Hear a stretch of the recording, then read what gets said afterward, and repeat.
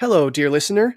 This is Tanner here with Tanner Talks About Stuff That Happened. A reminder that these episodes about Ukraine and Russia are not scripted. They are reporting as quickly as events happen, as often as I can get them. Sometimes I will misspeak. Sometimes I will say things that are untrue, simply because the information that I have at the time is all that I'm being given. In the future, we may look back at things I say here and we'll realize, oh, he was totally wrong about that. But remember, I am doing this because I want people to be as updated as I am, because I'm trying to stay as updated as possible about the events that are happening and trying to report them as unbiased as I possibly can. So, with that being said, please give me grace if I misspeak, and please remember that I'm trying to do my absolute best. Without further ado, enjoy this one. Ladies and gentlemen, welcome back to the podcast. The podcast is Tanner Talks About Stuff That Happened. I'm Tanner, and I'm talking about the war between Russia and the Ukraine. It is February 27th, 2022 today, and we have a few updates, nothing too drastic, because as of this morning, February 27th, even though Russia has an overwhelming invasion force and supposedly much more developed technology to fight this war, as of today, all of Ukraine's major cities are still controlled by the Ukrainian army and the Ukrainian people, despite Russia's costly invasion. Ukraine released new numbers today, and they said that 4,500 people, Russian soldiers, have been killed or captured in this war. That's a pretty high number. I don't know if I can verify that number because it just seems pretty high. But if that's true, Russia is having a really bad time in this war. Even if the number is half of that, after 4 days of fighting, I mean, that is a lot. That's tough. Ukrainians also claim that they've shot down 27 airplanes, 26 helicopters, destroyed 146 tanks, destroyed 706 battle-armored cars, 49 cannons, 30 other automobiles, and 2 boats or ships. That's a lot. And again, even if those numbers are double what they actually are, that's still a lot of losses suffered by the Russians. Numbers of Ukrainians having been killed in the war are tough to come by because Ukraine is not releasing a lot of those numbers, probably to keep the morale of their people high. So we may we may not know for several years the actual number of casualties that Ukraine is suffering under this. But overall, there are articles being released today that Putin is frustrated with his lack of progress in the last couple days because the Russian army, the third strongest army in the world after the United States and China, is suffering at the hands of the 88th strongest army in the world. And obviously part of that is because the Ukraine has armed as many of its people as are willing to carry guns. And so that's probably stagnating the Russian advance pretty significantly. I'm seeing lots of videos of Russian troops being ambushed all over Ukraine, and they're having a very bad day. So the newest news coming out of Russia is that Putin actually released a statement today thanking his troops, thanking his veterans, and saying that they were carrying out a noble act in the Ukraine. But again, I think a lot of Russian people are not buying this anymore. So what did Putin decide to do because he's so frustrated? Well, Putin activated his nuclear arsenal. Now, that's not to say that he actually fired any nukes. He didn't. And let's be very clear, I don't think he has any intention of doing so. I think this is a scare tactic. But he put all of his nuclear bases on high alert. And he did that on national television. He didn't do it behind closed doors. He did it right there on international television, broadcasting it to the world to show the world that he's putting his nuclear arsenal on high alert. I don't think he's actually going to nuke anybody. I think he's like, oh look, this isn't going well for me. I'm going to just nuke everybody then. Putin knows that this is not going as well as he hoped it was going to go. A little more proof that the Russian people are kind of fed up with what's going on here. We're only 4.5 days into this war. That's a correction I have to make. Last night I said Dawn was breaking on the 5th day of fighting. It's actually the 4th day of fighting. We're going into night 5 of fighting, and something big might happen here. But I also said that might happen last night, but that didn't happen last night. Last night was relatively quiet. But what we got to look at now is that there is a Russian oligarch, an industrial tycoon. I forget his name at the moment, but he's Russia is an oligarchy. It's controlled by a bunch of very big companies and a bunch of very wealthy men. So one of these oligarchs came out to the rest of the world and he said, yo, this war has got to end. And obviously this is happening because Russia is under a burdening amount of sanctions right now by the entire planet. And I think these oligarchs are starting to feel the heat when their profit margins are starting to get smaller and smaller and smaller, and they're starting to go into debt. So the oligarchs are coming out saying, we need peace right now. They didn't necessarily say Putin's got to back out. They didn't say Ukraine needs to surrender. He just said, we need peace. And I would imagine that more Russian oligarchs are going to follow in this guy's footsteps, because these oligarchs are starting to suffer and their wealth is starting to get drained from their coffers because they have to keep funding their businesses so Russians don't lose their jobs and rise up against the oligarchy. Also impacting Russia in the last 12 hours is that all countries in the European Union have effectively banned the last 3 Russian channels from their cable services, which means that not only can Russia no longer use them for propaganda purposes against the European Union, but also they can't get ad revenue from those channels anymore and those viewers in the European Union, however few they may have been. And whoever's controlling those channels, which are probably state-run, they're going to suffer for that a little bit more economically. I mean, Russia's currency is cratering right now as it is. The Russian ruble is losing value drastically. And, I mean, the Russian stock market crashed.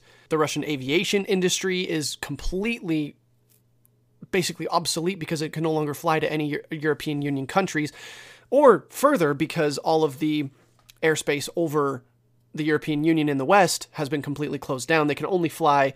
I don't know if the airspace over the United States has been closed, but only Canada really is. Canada's the closest country that it can still fly to besides countries like China. News out of Kazakhstan today that Putin appealed to Kazakhstan and said, hey, will you send us some soldiers to fight against Ukraine? And Kazakhstan said, no, we're not sending any soldiers to fight in this war. Interesting, because Kazakhstan and Russia are very close. Kazakhstan was once part of Russia, but I guess they're not into it anymore. Last international story, looks like Japan just joined its Western allies to eject selected Russian banks from the SWIFT payments network, making more banks in Russia, making it more difficult for these centralized banks in Russia to send money abroad. Japan also announced that it was going to give $100 million in emergency humanitarian aid to the Ukraine. That's a lot. Ukraine is on the world stage and looks like a lot of people are supporting the Ukraine. All right, and our biggest story of the day is that the Ukraine and Russia have agreed to peace talks on the Ukrainian-Belarusian border. Initially, Ukraine said, hey, we're willing to work with you guys if you're ready to talk about peace. Russia said, no, we're not talking about peace. Ukraine said, okay, we'll keep fighting. Russia attacked Kyiv. Russia got beaten back from Kyiv 2 days in a row. And then Russia said, okay, fine. We'll do peace talks with you, but it has to be in Belarus and on our terms. Ukraine said, no, we're not fighting. We're not going to Belarus. We'll go to the border of Ukraine and Belarus, but we will not go into Belarus. And you have to keep all of your helicopters on the ground while we are there. Russia said, okay, fine. So I don't know when that's happening. That was just confirmed about 6 hours ago, but it looks like Ukraine and Russia are going to be having a peace talk. And this comes while Russian forces are surrounding the Ukrainian capital of Kyiv. Well, I did a little bit more digging on this, and it turns out that information is not actually true. That information was released by the Russian military, and Kyiv's mayor actually said, yes, Kyiv is encircled, but we're ready to fight. Turns out several hours later, the spokesperson for the mayor came out, and they said, well, we're looking around, and actually we don't seem to be surrounded. That's a lie and a manipulation. So maybe Kyiv is surrounded, but maybe they're not. As these peace talks are about to happen, I think it's very possible that Russia could have put that little bit of misinformation into this situation to try to force Kyiv's hand, just like Putin said, "Hey, we're ready for nuclear war," which obviously Putin is not going to drop nuclear weapons on the Ukraine. That wouldn't serve him at all.